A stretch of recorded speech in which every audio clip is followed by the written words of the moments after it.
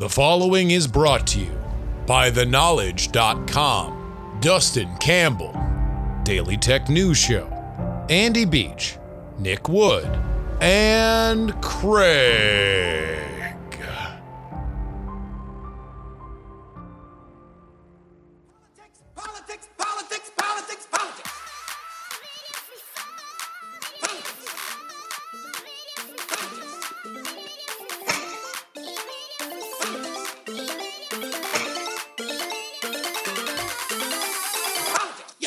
Hello and welcome everybody to the Politics podcast for September 22nd, 2021. It's your old pal, Justin Robert Young, coming to you live.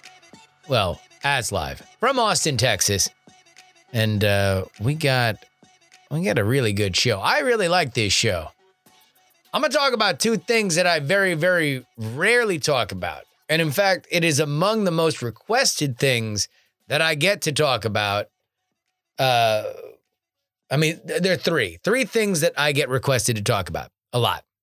Number one, British politics. Number two, Canadian politics. And number three, Australian politics. Now, I talk a little bit of British politics. That's why we have Tom Merritt on as our UK correspondent. But I very rarely talk about Canadian politics, and I even more rarely talk about Australian politics. And yet in this show, I'm going to talk about both. Not before we go through a little domestic stuff first. And that is that, boy, the Democrats are playing a dangerous game right now. Very, very, very, very dangerous. In fact, I don't think it's really getting enough coverage. The kind of confluence, the nor'easter of many different, very troubling weather patterns that are now converging onto Congress. The Democrats can't agree with each other, and now we are starting to get into when the Congress needs to deal with other stuff. So we're going to break down this mess in a second. On the Australian side, I've been transfixed by some of these videos that are coming out of Australia with the protests that are happening. And I'm going to break down what I have found, not only in terms of what we have seen, the video of people running through police lines and storming into union headquarters, but also we're gonna delve deep into a Washington Post story about the fact that Australia did what America couldn't, and that is close states off from each other. Now, granted, they got fewer states and they're easier to close off, but there are consequences to that as Australia, is only months away from entering into year 3 of COVID restrictions. And finally, on the Canadian side, we welcome back our boy, Evan Scrimshaw. He is our betting expert. He is also Canadian. This was a great conversation. Not only does the man educate me on what happened during Monday's Canadian elections, wherein Justin Trudeau and the Liberals retained their control of Parliament, but not a majority of Parliament. We break down the Liberals. We break down some very harsh words for Jagmeet Singh. And then we turn our eyes to both Virginia and Texas. Yeah, we not only get an early prediction of Abbott versus Beto and a line for which Scrimshaw says he would max bet twice. He would take Beto plus this spread twice, which I guess kind of gives away where he thinks the election's going to go. And also a very degenerate political gambling pick that I am going to hammer as soon as I am done talking. But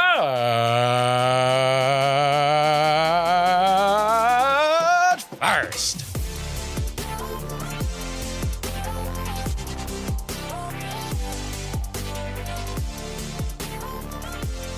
I wish I had a better way to explain all this, but the song remains the same. Senate passed a bipartisan infrastructure bill. Went to the House. The progressives said, not going to vote for it unless we also get a reconciliation bill that is much larger that no Republican is going to support. We got the thinnest of possible majorities in the Senate. We have a very thin majority in the House. Let's ram this sucker through reconciliation style. But we don't want these lily-livered moderates getting what they want with the bipartisan stuff and then not having the scrote to move on with the reconciliation bill. So you do not get your dessert until you eat your meat. And then in the Senate, Kyrsten Sinema, Joe Manchin, they say, absolutely not. We're not moving forward with the reconciliation bill. If it's $3.5 trillion, it's just way too damn much. So the House is waiting for the Senate reconciliation bill, and the Senate is not going to give it to them. So where do we go? Right now, we have no idea. You know, you presume that there is back channel conversations between President Joe Biden and Senator Joe Manchin, but so far at least, we have not seen much movement from Manchin. Indeed, he has repeated the thing that you do not want him to repeat if you are a member of the Democratic Party. That, you know, with all this reconciliation talk, I think we should hit a strategic pause until next year. Which, if you believe what he is saying there, or let me interpret what he's saying there, rather. Manchin saying that the reconciliation bill should take a strategic pause until 2022 is basically like telling everybody who wants to see it pass that they should take a strategic pause from breathing until 2022. It kills it. We would not be looking at the $3.5 trillion reconciliation bill, which would be the bulk of what Biden wants to do in his first term. And now, look, this is partly how Congress works. You get through these situations, you have seemingly intractable positions, and then somebody buckles like a belt. Yet thus far, the progressives have said we don't want to vote for anything less than $3.5 trillion. Manchin has said, I'm not voting for anything at $3.5 trillion. And we can probably take a wild guess that there are more people like Manchin that have his same position, but don't necessarily want to talk about it. There's one more note on this that is news. Number one, the House will, in 6 days, from when I record this, so 5 days from when you hear it, vote on the bipartisan bill on September 27th, as was the deal made between the House moderates and Nancy Pelosi to advance the reconciliation process to the Senate. Now, while there does remain the possibility that the Republicans could just vote for this and move it on and leave the Democrats with literally no leverage, it looks like that version of the bill will fail. That the Republicans don't want to vote for it and the progressives are going to sink it. Now, that does mean that should all of this fall apart, that anybody who is running against a Democrat will be able to say, well, anybody's running against anybody. We'll be able to say that the Democrats screwed up. They had the ball. They couldn't score with it. But that's not even what I want to talk about here. I don't even want to talk about it. Look, the problem that the Democrats have right now is that we're also up against a couple other massive congressional problems. All right, let me just go ahead and ask you guys to do a little bit of a visualization exercise, okay? Imagine I'm one of those like business and executive coaches. I need you to close your eyes, not if you're driving. I need you to close your eyes, not if you're watching your children. But in general, if you are not doing those two things, please close your eyes and visualize the last time that you have been looking at a television and the following subject was the topic of the day. A shutdown of the government. Go ahead and visualize it. Visualize all the talking heads getting red-faced, all the finger-pointing politicians. This is the end of the world. How can the government possibly even function if they can't agree to function in the first place? Now wipe that from your mind. Wipe that from your mind. And now I want you to visualize the debt ceiling. Will America default on its debts? Will Congress not be able to get together? And will they have to, will we default? Will the good faith and credit of the United States be damaged, therefore doing tremendous harm to our economy? Now wipe that from your mind. Because I'm telling you right now that over the next 2 months, less than that, really a month, the Democrats have to deal with all three. Pushing forward this massive reconciliation package and the bipartisan version that's already been passed in the Senate, raising the debt ceiling, and funding the government.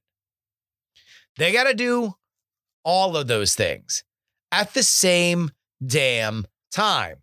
Now, it's Congress. Nothing gets done until the 11th and a half hour, and even then, that would be early. So I'm not here to predict that this will end in failure. However, we do need to be honest about opening our eyes and taking a look around at the scenery. And that scenery right now is a government that might get shut down because there's no funding for it, a debt limit that might not get raised and therefore have tremendous ramifications to the economic state of the United States of America, and that Joe Biden would go 0 for 2 on his two biggest bills because his own party couldn't get on the same page. This is possible. Likely? I don't think so. Chuck Schumer, Nancy Pelosi, they're pros. This ain't the first time that they have come up against big deadlines, and by and large, they've gotten them to work. Whether or not they're great solutions, whether or not everybody's pleased with them, they get to the finish line. But boy, if they don't, the consequences here are pretty brutal. And if they haven't been able to solve just their own legislative priorities, what happens when they start getting into fights about things that regularly become complicated? And when you're already unable to deal with one complicated thing, what happens when you add two more? All right, here's the top line with Australia and COVID. They've suffered 1,178 deaths from the disease to September 21st while I am talking to you. For a country of 36 million, that's 46 deaths per million. Compare that to the United Kingdom at 1,980 deaths per million, Italy at 2,160 deaths per million, and the United States at 2,084 deaths per million. It's got a 48.6% population coverage for the vaccine, according to Bloomberg. This has been achieved by strict and persistent lockdowns, as well as border restrictions between the states. Now, cases dwindled down to the low double digits in September of 2020 and stayed there, often in the single digits to non-existent numbers, until July of this year. So that's damn near a year where everything in Australia felt a little bit COVID-free. And then, of course, Delta cases spiked to their highest level this month, and cases have peaked at 2,000 in one day, that day, morbidly, being September 11th. Now, what I want to focus on here is some of the coverage that I have read out of Australia over the past week that has been fascinating to me. And that is protests that are happening and general angst that Australians seem to have, becoming weary of persistent lockdowns and restrictions for so long. And the two biggest sources of my frustration, of that frustration, based on my cursory research, is twofold. The closure of Australian states to each other based on local decision, and that's important, and vaccine mandates. Let's tackle the first. Number one, there seems to have been a big kind of hypothetical question that was resolved amongst Australians, which is exactly how much local control their states had over federal control. And it appears that Australian states have some pretty big local control. In an article for the Washington Post Monday, Michael Miller profiles a class of nomads that have been created by this border closure phenomenon.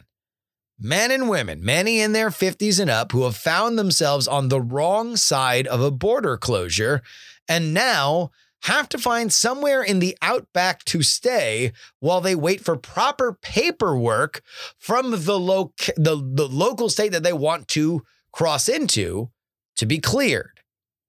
Now, if you happen to live more than one state away, so let's say you drove through another state, or it makes the most sense for you to drive through one state to get to the state that you live in, that means that you need two states to clear you from here to there.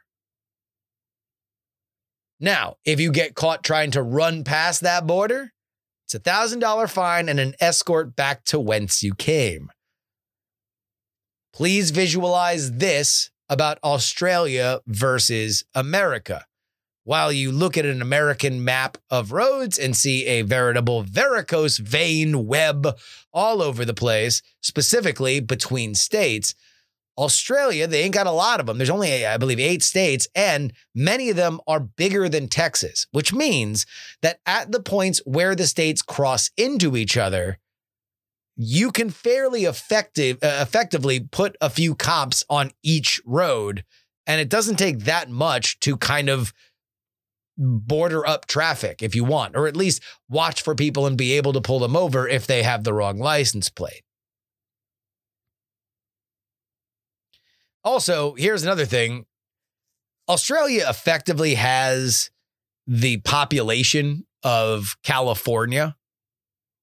So, again, this just makes border closures a lot more of a feasibility than they would here in the United States. And remember, here in the U.S., we did briefly talk about it.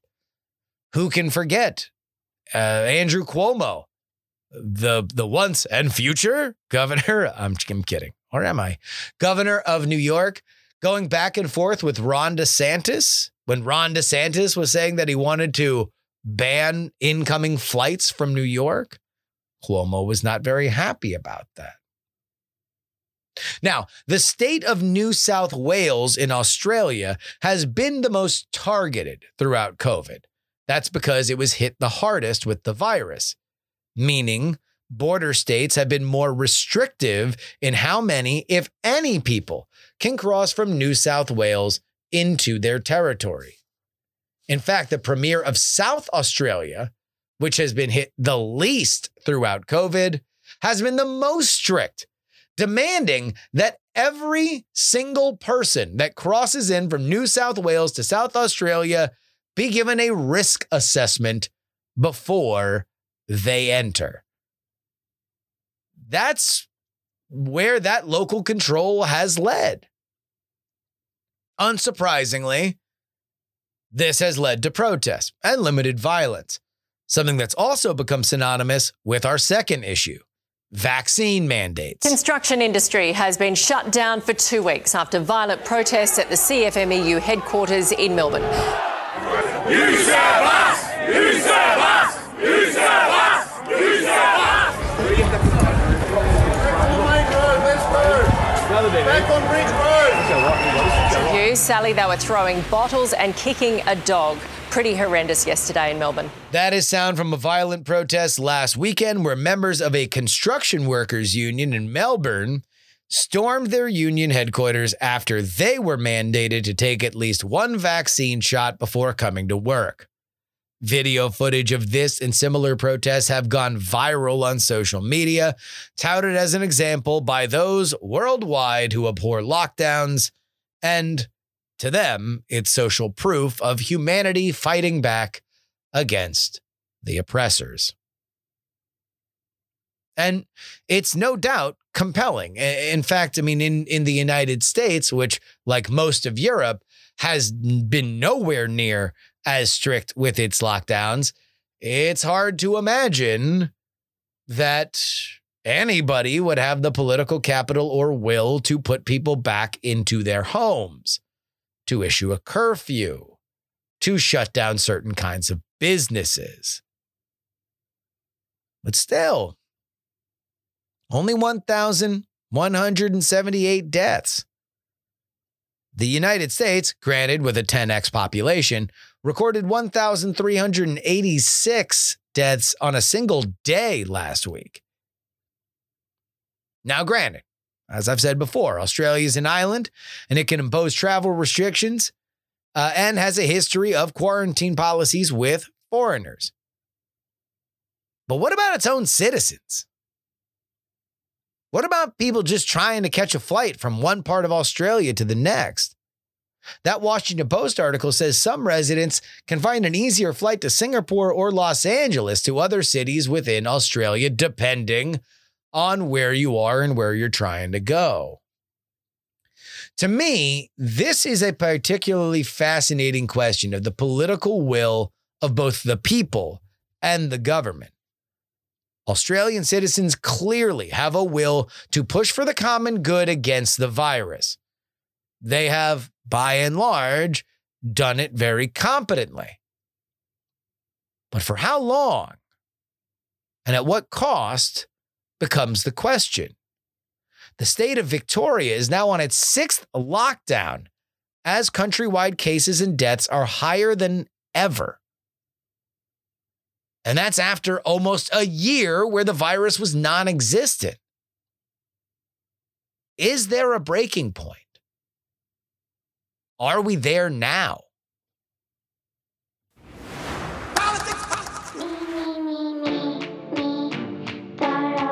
I would like to thank everybody who has chosen to be a member of our Patreon squad, the folks that kick in money. And you want to know what? I also want to thank the people that passed the plate and threw me cash when I was doing the PX3 week last week. I got a bunch of people on Venmo, bunch of people on Cash App, bunch of people on PayPal that threw me money that were like, hey, look, I'm not going to be a patron here.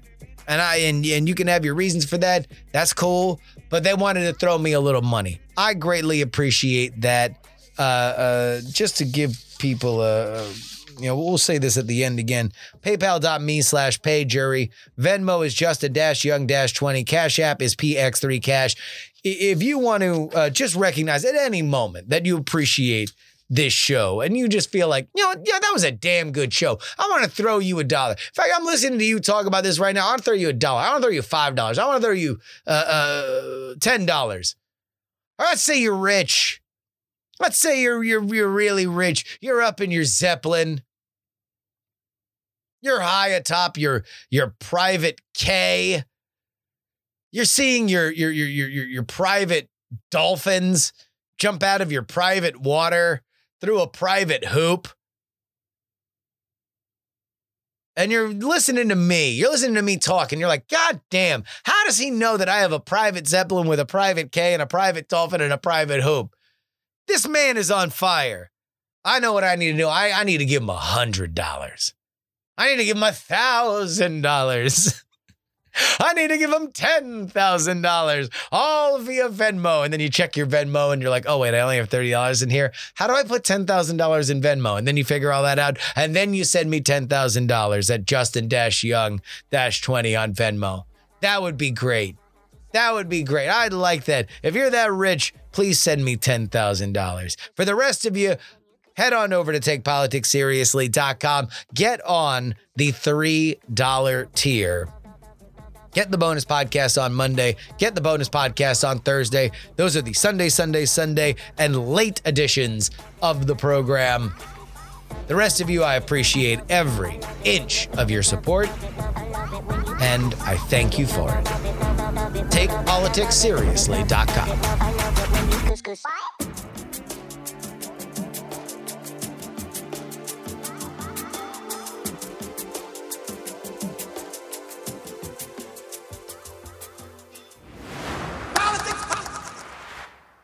Our guest today is a political analyst and a betting expert, where he writes a gambling column for thelines.com. He was previously on this show, where he predicted very, very soundly that the California recall was not going to be close. And he joins us now, not only to explain to me Canada, but also look ahead to some tasty political matchups. It's our boy, Evan Scrimshaw. Welcome back to the show, Evan. Glad to be here. Always glad to hop on. All right. So you have done an amazing job covering the your predictions for the Canadian election, which wrapped up on Monday night.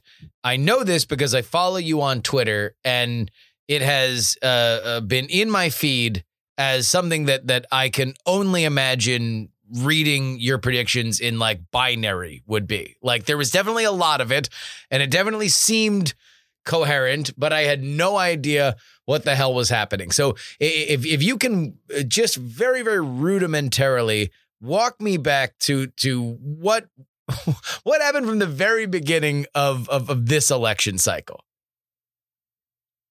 Sure. In 2019, Justin Trudeau came 13 seats short of a majority government.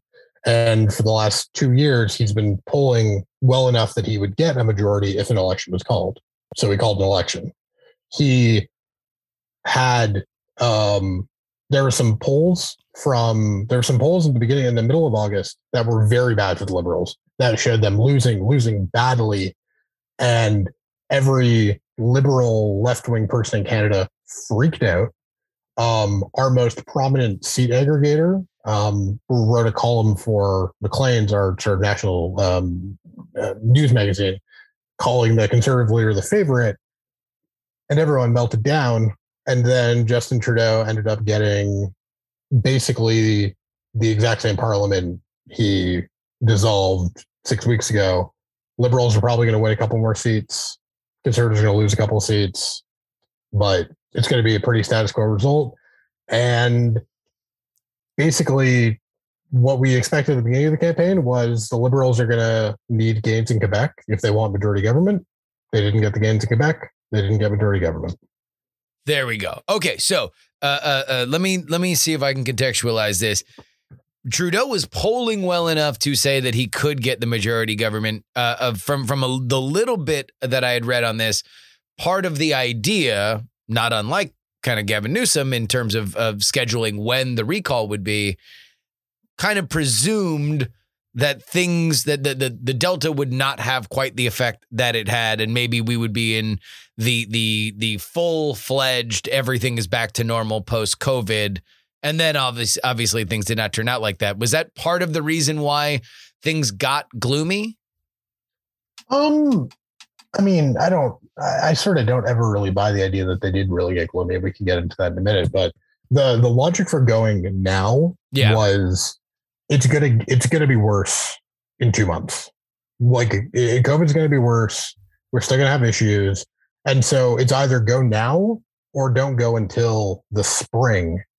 And that's 6-7 months where shit can happen if you're liberals. And so they just were like, we'll take the election now. We're polling really well. Everyone thinks we're going to win. The conservatives are all out of sorts. Let's get in now before COVID. And the other thing is there's an Ontario provincial election, our biggest province, in the spring of next year. And there's a Quebec election, our second biggest province, at the end of next year. So the window really would be like March of 2022, or you don't go, or you're not going next year really at all. And so this was the window to get it in, get it done. COVID's going to be pretty okay. And you sort of could lock in the support you have now. And, you know, from what I've heard from liberal insiders, the logic was there's no downside for us. Like our worst case scenario is we get basically the same parliament we just got rid of. Yeah. And the upside is majority government. So obviously you take the gamble. Didn't work out, but. No, one of the things that I really like, in the cut of your jib is, as somebody who is analyzing this from a betting perspective, you tend to be a little bit dismissive of the horse race narratives, or at least pricing in which ones are legit and which ones are not. You obviously never bought the idea that the conservatives had a chance and were relishing in that as things got closer and closer to election day. Why? There are, okay, I'm going to do this in a way that Americans will understand. Yes. So, you know how in the US, Democrats are bleeding votes in places like Youngstown, Southern Ohio, Appalachia, et cetera, and doing a lot better in the suburbs? Yes. Cool. That's happening in Canada as well. But the thing is, Canada is way more suburban and urban than the US is. So the conservatives, to win government, have to win all the seats, have to win a bunch of seats around Toronto, in the greater Toronto area, or the 905. That's the area code for that region. And the problem is the Tories were down like 15 points, like lost all those seats by like 15 last time. And the only way they can get to the number of seats they need is by winning those seats. And they won, maybe they might win one of them, and they're losing two others. And the problem for the Tories was they were never going to win those seats because there's a global realignment happening. Right-wing parties are doing much worse in seats like this. Yeah. Left-wing parties are doing much better in seats like this. And so realignment, like if you can't win those seats in Ontario, you can't win government. They were never going to win those seats in Ontario. They were never going to win government. Now, one of the other elements of Canadian politics, at least by, whatever I'm able to make out peering northward over the border, is the other left-wing party that is not the Liberal Party, and specifically Jagmeet Singh, if I'm getting that name correct, becoming a bit of a celebrity in and of himself. How did that party fare in this election? They're currently up 3 seats net, I think. Not well, because what happened was Jagmeet became too focused on being a TikTok star and forgot to actually run a campaign designed to win seats in the House of Commons. I wrote a thing last night. I wrote a recap last night. It's on my Substack. And Jagmeet needs to resign. I voted for his party. I'm not a huge fan of the Liberals. I voted for his party. I need him to resign. I need him to resign tomorrow. Like, I'm done with this guy. He run a proper campaign. He was going to safe Liberal seats with 4 days left that he had no hope of winning. Yeah. It's just like, no, you gotta do better than this, man. You gotta know what you're doing. And if you can't run a campaign designed to win any seats, then get out of the way and let someone else do it. So this is becoming too much of a cult of celebrity for him, and he is not doing things like targeting the political goals that you actually need to do, the real X's and O's of how you advance your party's influence. Yeah, there's a seat in downtown Toronto. I don't want to get like too deep into any of this stuff because we're still waiting on some mail ballots, which are going to change like the total results. But like I tweeted a few weeks ago, like repeatedly for weeks, it's just like, oh yeah, the NDP are going to win Davenport. Like that's just like a deadlock. Like you can just take that one to the bank. They're going to win that. It's going to be easy. They lost it, or they're currently losing it. They lost the seat they used to hold in Windsor to the Liberals. Like they couldn't get that one back. Like they sucked. They sucked last night. I don't know why. It's indefensible. And if you're doing an event in Kingston with 4 days left, you're not doing events in Davenport, I don't know what you're doing. He needs to go. I'm so done with him. Oh, we're getting some Canadian stuff in. I'll tell you what, I never want to get another Canadian email again saying, please cover Canadian politics. This is it for the year. I love it. We're getting really deep into it. Now, the Conservatives, what was their tact, to attack Trudeau or the Liberals, and why didn't it resonate? Their attack on the Liberals was we're having an unnecessary election, which is a really dumb argument because you need to give an actual vision of what you would do in office, not just complain that the Liberals called an election. But the problem for the Conservatives is they have like two things they're trying to do at the same time, which is they're trying to win those band of seats, like north, east, and west of Toronto. But also their party membership is all in Alberta, Saskatchewan, Manitoba, and like rural BC. And the membership are crazy. The membership are gun nuts and pro-lifers. And the voters they need to win are well-off suburbanites. Yeah. And those two things don't work. So O'Toole was the leader for the Conservatives in this go round, and from the little bit of research that I did, it seemed like he was more on the moderate side, so they could appeal more to those Toronto suburbanites. So he is a moderate himself. He tacked right in the leadership election to beat Peter MacKay, who's like a well-known moderate figure and actually might have done pretty well in the suburbs, and then tried to tack back to the center, and that never works. You can't double tack. Yeah.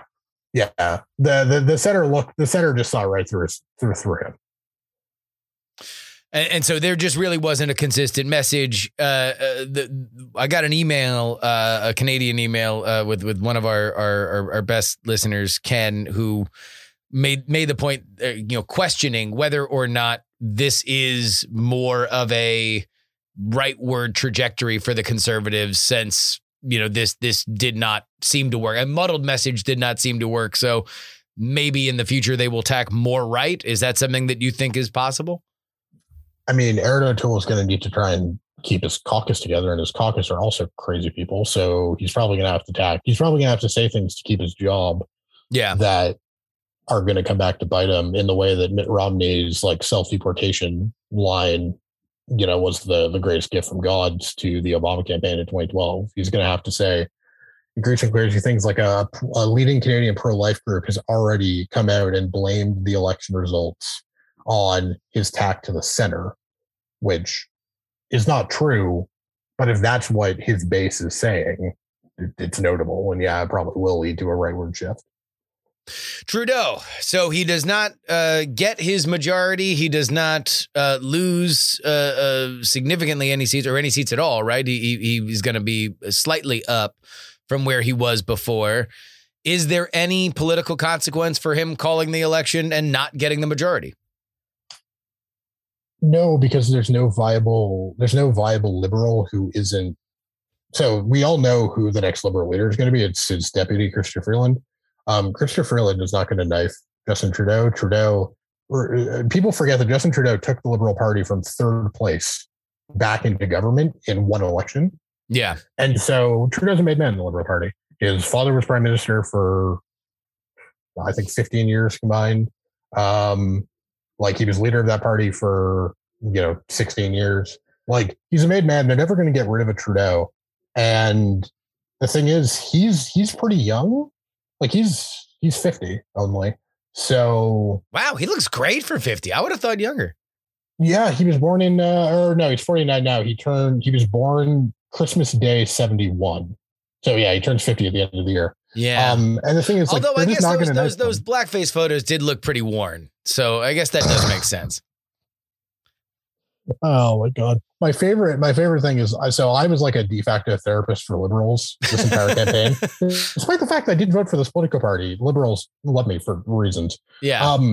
And people DM'd me like, oh, is the new blackface photo going to like cost us the election? And I'm like, we literally didn't get rid of him the first time over blackface. Yeah. So you think blackface 2.0 is going to cost us? I think the blackface is priced in with Trudeau at this point. All right. Canadians clearly don't care. So he is locked in now. How long until he would have to call another election? So it's 4-year terms in Canada. In theory, minority parliament can always be dissolved faster. Although I highly doubt he will go to the polls of his own volition. My general guess is always 2 years with a majority government or with a minority government. So like 23, end of 23, early 24 would be my guess for when the next election will be. But it could go to 25. All right. Well, there we go. Any other big things of note for the Canadian election before we move on? Yeah, if you're thinking that like Republicans are suddenly going to get like Mitt Romney or even Donald Trump 2016 margins in South Lake, Texas, or Forsyth, or the Philadelphia Caller, or the WOW, or any of these places in any of these swing states in 2022, you're wrong. In Canada, just proves it again. Wait, sorry. Say that again. If you think the Republicans are going to get substantially better results in 2022 in educated, wealthy, socially liberal suburbs, gotcha, you're wrong. Okay, so let's get into this, because this, I believe, and correct me if I'm wrong, but this is your operating inefficiency. This thing that you seem to have honed in on that has kind of guided not only your betting strategies in America and Canada, but also the world. The idea that worldwide we have increasing populations and general education levels and income levels in these suburbs. They are increasingly, in the past, they were more either red to purple. Now they are turning more solid blue. I take it from everything that you have said up till now, you have seen nothing in this election that has deterred you. Indeed, you are more locked in than ever. Yes. So I'm gay, and the only reason I say this is because like I have thought about this a lot, which is in 2013, I went to Ohio with my mother, and we went to Cleveland, Cincinnati, and Canton. Okay. In Cincinnati, we got lunch at a taco place right by the water. It was great. And we were sitting there, and the guys at sort of table over from us, it was a gay couple, and they weren't noticeably gay or anything, but I was still in the closet at the time. Yeah. And I watched that sort of interaction very closely, and it gave me a lot of hope that, you know, maybe I could have that I could find that I could actually experience the love that I wanted so badly. And the next day we drove to Canton, but we took a detour instead of just going right back up the I-71. Yep. We went east, and then we drove up. And so we got lunch at an Applebee's in Ross County, Ohio. Okay. That Applebee's had Fox News on television. Yep. And every third word out of in that diner was either the N-word or some homophobic epitaph. Ross County, Ohio voted for Mitt Romney by 1 point. It voted for Donald Trump by 33 last time. Yeah. I would never feel comfortable being with the man I love in a place like Ross County, Ohio. And all these places that are trending right, I would never feel comfortable being open and sort of real with who I am in those places. And all the places that are trending left, South Lake, Texas, Forsyth, Georgia, the Philadelphia Caller, oh yeah, I'd have no problem. And the thing is, all of the places in Canada where I would feel comfortable and open, liberals dominated last night. All the places in Australia where I'd feel open and good about it, just trending to the left super fast. All the places in the UK where I'd feel super comfortable and open are trending left. It's the same trend everywhere. It's the same thing everywhere. And Americans who sit there and go, but Donald Trump's off the ballot, therefore all these suburban trends are going to reverse. Okay. So was Donald Trump the reason why it happened in Australia and Britain and Canada again? Yeah, I tend to agree that I think that the conventional wisdom of Donald Trump not being there is something that I think even Republicans will understand how much Donald Trump kind of papered over some of the flaws in their party's get out the vote stuff in the past, because he did excite the people that were very excited for him. Whether or not that was making new voters or voters in the places that you were talking about, that is a far different story. Yeah. And the thing is that in the Georgia runoffs, we saw two things happen, which were the suburbs didn't really move. You got pockets of extremely wealthy Atlanta voting more Republican. Yeah. But also Ossoff did better in Gwinnett than Biden did, I think. And the thing is, the county with the biggest swing from 2018, the 2018 governor's race, to the 2021 Senate race was Forsyth. Was whites only until the 90s Forsyth. And that's with Donald Trump off the ballot. That's with Donald Trump no longer president, or no longer about to be president. Yeah, in that runoff. In the idea that we're like Republicans are going to just like get huge swings back to them in the suburbs is like theoretically possible, right? In that, like, it is a thing that you can say, but all the evidence we have of international elections say it's not happening because it was never about Trump. Yeah. I mean, look, I love a theory. I love a big, grand, unifying theory. So I love the fact that you have one on this. But I want to see if we can apply it to a few things going forward. You let me, number one, give you your flowers on this one. You were extraordinarily down on the idea that the recall in California would even be close. And indeed, it was not, much like our other guest, Josh Spivak, who follows recalls. One of his grand unifying theories is that recalls usually wind up at the same percentage as the last election. And indeed, it tracked pretty close for Gavin. No on recall tracked very close, if not slightly northward of his last reelection, or his election to governor. And so congratulations on that. So let's look forward. Thank you. Yes. Virginia, you are extraordinarily bullish on McAuliffe. And so far, the polls very much in your favor. It looks like McAuliffe has a very, very healthy lead. The only argument that I could even muster to throw at you at this is that Biden's approval rating has sank. Virginia has in the past been a reflection on the president 1 year in, and that does not look like it's trending in the right direction for McAuliffe. Is your opinion shaken in the least?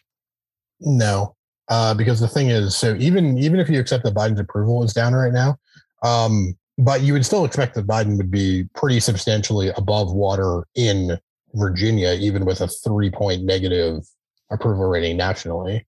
Maybe not substantially, but you'd expect his approval to be, +3, +4, +5 right now in Virginia, just on a based on where it was. So if he was up +8 in Virginia, and now he is down 3, so he would still be up +5. Yeah. The other thing is, the polling that we've seen of the Virginia race that has it close has either been Republican internals or polls that are probably oversampling. Like, they're trying to overcorrect for the Trump polling miss.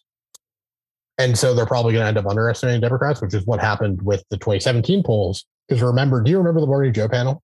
The morning of the 2017 Virginia governor's race? The Morning Joe panel? No, I do not. Every single person on the panel thought that Ed Gillespie was going to win. And the reasons listed were MS-13 and Donna Brazil's book. Well, that's why people should not watch MSNBC. I'm not disagreeing with you, but I'm just saying, like, the conventional wisdom on that race was a toss-up, if not our leaning, and then Northam won by 9. And the thing is, the only way Republicans can win is by getting sky-high Trump-level turnout in the rural congressional districts that he won last time. Yeah. And then also get about 20 points of reversion in the Northern Virginia suburbs. So you really you need to depress those DC suburbs. Yes, you need to do a lot better in the DC suburbs, and you need to do as well as Trump in the rurals. And the thing is, we know So from Australia, because the thing that people have always said is like, well, okay, so like, what if you ran like a moderate? Could you do better in the suburbs? You can. We know this because in 2016, the Australian right ran a pro-gay marriage moderate, and in 2019 ran an anti-gay marriage like hard. I don't want to call them like hard right, but like a more staunchly conservative figure. And in 2016, they did a lot better in the urban and suburban seats, but they got smashed in the rural and regional areas. And then in 2019, they did better in all the rural and regional areas and got smashed in the suburbs. Yeah. So you can't stitch the Trump combo in the rurals together with the like moderate combo in the suburbs. And that's why the Virginia Republicans can't win. So let me just read you the last few polls here. This is reading off Real Clear Politics. The last few over the last week or so: Monmouth, McAuliffe +5, Washington Post, McAuliffe +3, VCU, McAuliffe +9. That's his best. Emerson, McAuliffe +4. It's only an RCP average of 4.4 because of Trafalgar, which has McAuliffe +1. When you're looking at polls, where are you at on Trafalgar? They've been a bit of a controversial topic over the last 5 to 8 years. Trafalgar is the guy at a roulette table who bets on black every time and then pretends he's a genius if black comes up 3 times in a row. Trafalgar bets on a right-wing polling miss on the polls underestimating Republicans. Yes. Claims they're geniuses when the polls are right, and then just like completely ignores the fact that they can't poll for shit, right? They had Newsom surviving the recall by 9. They had Ted Cruz winning by 9. He won by 2.5. Newsom's going to win by like 24, 25. I don't know if we have full counts there yet. I have honestly stopped paying attention. They had Brian Kemp beating Stacey Abrams by 12 in 2018. Yeah. Oh, and by the way, they had the GOP winning like 5 states that they didn't end up winning this year. He did a podcast with, I think it was the National Review, where he said, no way, no chance, it's not happening to Joe Biden winning Georgia. Well, he also, I think is not good, and Trafalgar doesn't know how to poll. And the thing is, if you just bet on a right-wing polling miss all the time and then claim you're right the 35% of the time you're right, like that's not polling, that's guesswork, and we should treat it as what it is. Okay, devil's advocate though, how much of that can just be applied to all polling?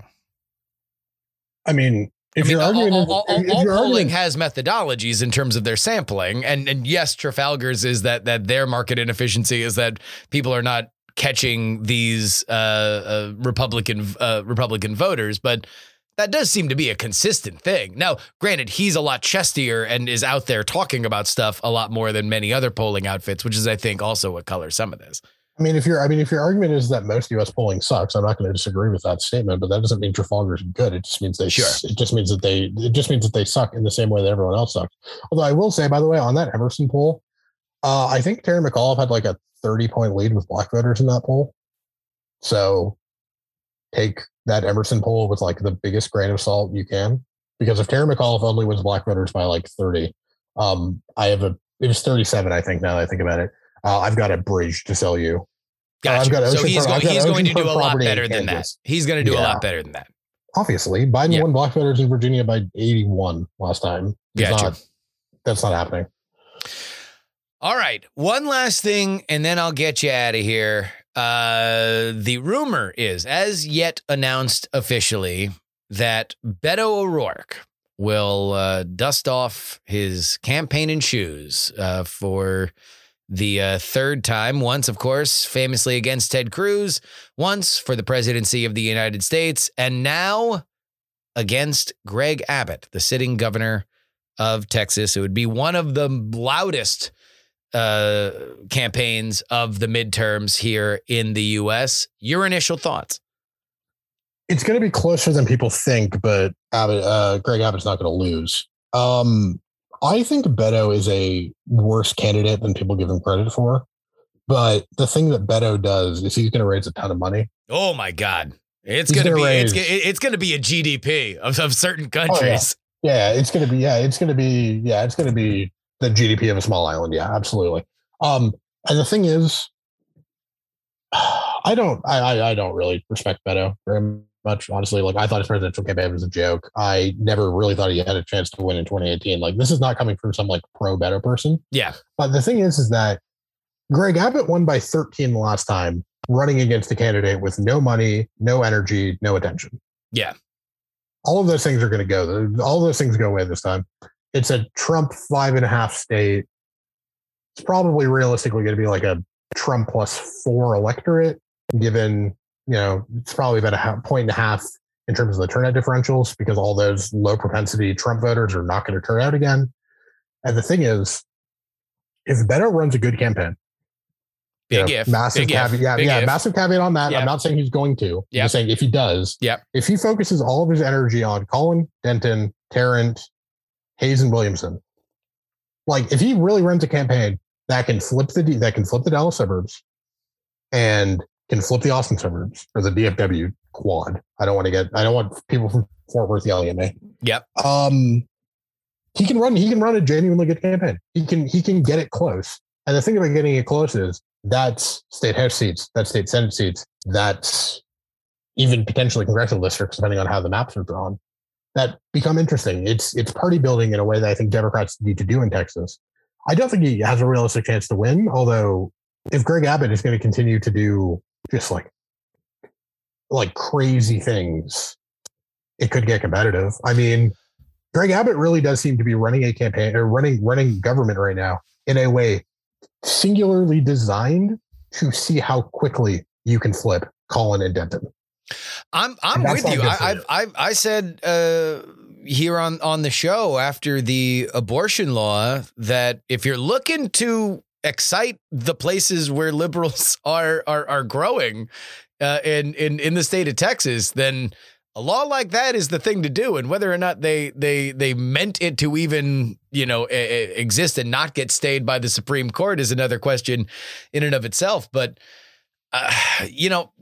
Beto, I'm with you almost entirely on the takes on Beto. I thought that he ran, a half a good campaign against Cruz. His final few months, I thought, were an absolute disaster. I thought his presidential campaign, if it were revealed in a magazine article that it was a practical joke that went too far by the Pod Save America producers, then I would totally believe it. But this is something where I think, he's going to have problems because he is so well defined for a candidate that hasn't really won much. But I think he's going to raise a ton of money, and he's an avatar at the very least that, seems like people want to push him over the top, at least on some level. But you're right. It really would depend on him effectively just living in the suburbs of Dallas and Houston and Austin. Let's not give Austin. Let's not forget Austin. But yes, basically the thing about the thing that I always hear about Beto, because I wrote about this a bunch in the spring before he said he wasn't running, and now he's probably going to run. The thing about Beto is that people always come out because the gun stuff, the presidential campaign made him say too many things that are going to be detrimental to a Texas electorate. Yeah, and those feel like the same takes that people genuinely thought John Ossoff had lost the runoffs the day he went to the Slutty Vegan, the vegan restaurant on Small Business Saturday. Because people are that's not how you win in the South. It's no, that's actually how you win in Atlanta when 70% of the votes are cast in the Atlanta metro. And this isn't the 70s anymore. I do think that there is a measurable difference between a guy going and get some a Seitan sloppy Joe and saying, hell yes, we're going to take your AR-15s though. Or anybody who owns an AR-15 voting for Beto anyways? I do think that gun rights mean they're a tip of the iceberg issue for Texas. They mean more than just that. Sure. But in the same way that SEC football just means more in the South, the thing you have to remember is that how many people in Texas weren't born in Texas. Think about all the people who have moved into Austin from California in the last 10 years, right? I mean, you're talking to one, literally. I know, right now. I know I'm literally talking to one. That's why I made the point. Like, you didn't grow up with the gun fetish. None of these people grew up with the gun fetish. And the thing is, I don't think it's a gun fetish, though. I don't think it's just that. I do think that there is it connects to a personal freedom thing that does mean something different. And so, that being said, I don't think it's a killer. I don't think it's a killer. I think it's going to be the thing that's going to run against Greg Abbott. You don't get to talk about personal freedom when you signed a 6-week abortion ban. And I mean, watch everything else. I know, but it's not going to work. Yeah. Is my point. Well, I don't know. I mean, I guess it depends on what work means, right? Like, I mean, he's gonna be in a toss-up / lean R race on October 1st, 2022. That's a failure. That's a failure for Greg Abbott. If this is so, I mean, I guess what would you set the spread at? I'd say Abbott wins by 4. 4, and you would take Beto +4. Yes, 1,000%. Give me any sportsbook listening to this conversation right now. Give me that bet right now. I'll max bet it, and then I'll max bet it again. Oh, I love it. I love it. Evan Scrimshaw, just a delight every time we get to chat. Where can people find you? Follow me on Twitter at eScrimshaw, ESCRIMSHAW. Follow my writing at my Substack, Scrimshaw Unscripted. I write a weekly political betting column for the Lions, which I always tweet out on Twitter. Not to be too much of a promotional shill. No, please shill it out. I called the Tories to lose seats in my candidate preview for the Lions. They're currently down 3 seats and probably going to lose more with mail ballots. I called the Liberals to win again. They've won. And I called the Liberals to get above, it's 160 or above where was the seat total. And on mail ballots, they're probably going to get to 160, if not 161 or 162. And that includes a run of election calls where Newsom to win again, called it right. Eric Adams to win New York City mayor, called it right. Andrew Cuomo to resign, got that one right, and Chantal Brown to win again to win the Ohio 11th primary. So if you're not following my tips over the lines, you're losing money. He's on a heater, folks. Just ride Scrimshaw and laugh all the way to the bank. So you would say your best bet now is what on the last thing on the way out? There's a German election. I just read about the German election for Sunday. The Social Democratic leader to be chancellor at the end of 2021.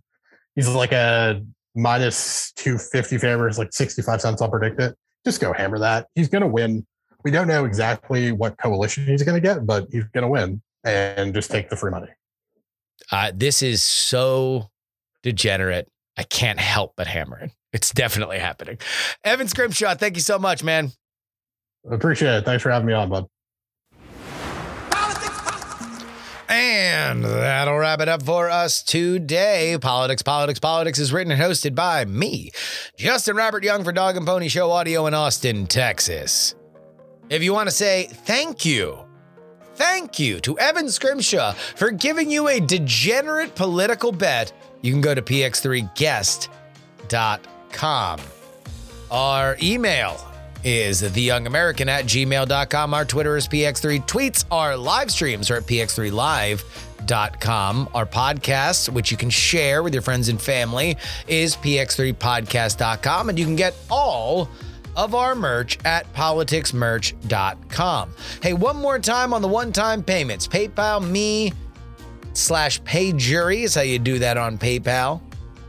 PayPal.me, in case you ain't never heard of URL before. On Venmo, I'm Justin-Young-20. On the Cash App, it is PX3Cash. And if you want to send me a physical item of any kind, you can do so. P.O. Box 153184, Austin, Texas 78715. Of course, if you always want to get our bonus content, it is found at TakePoliticsSeriously.com. $3 tier gets you 2 bonus podcasts per week covering all the news that we miss on our free podcast schedule.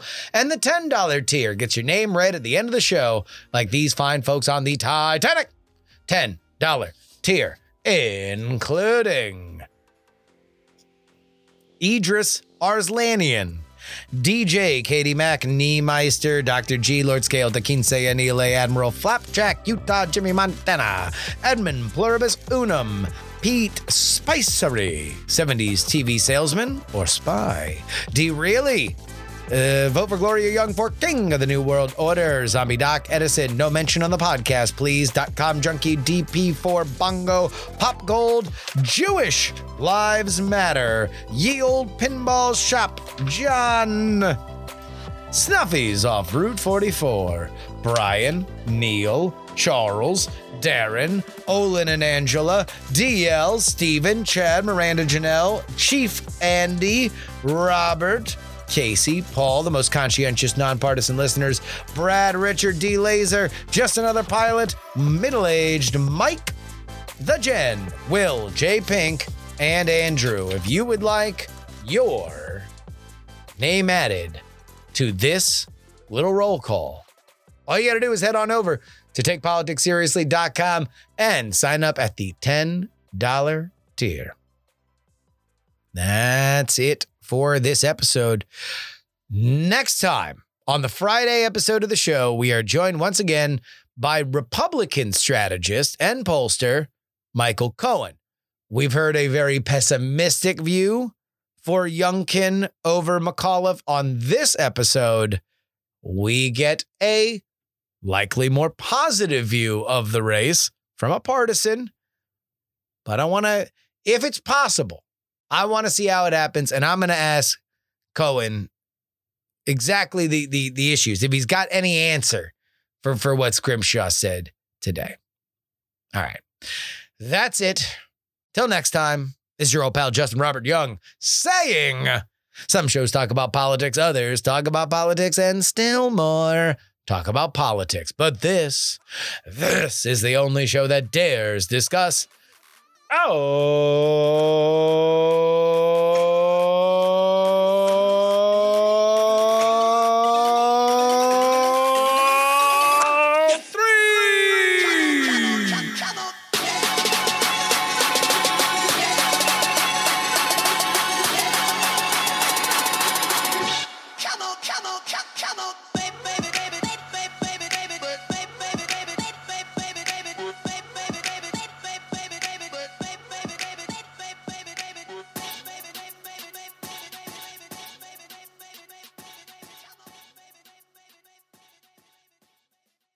Diamond Club hopes you have enjoyed this program. Dog and Pony Show audio. Politics.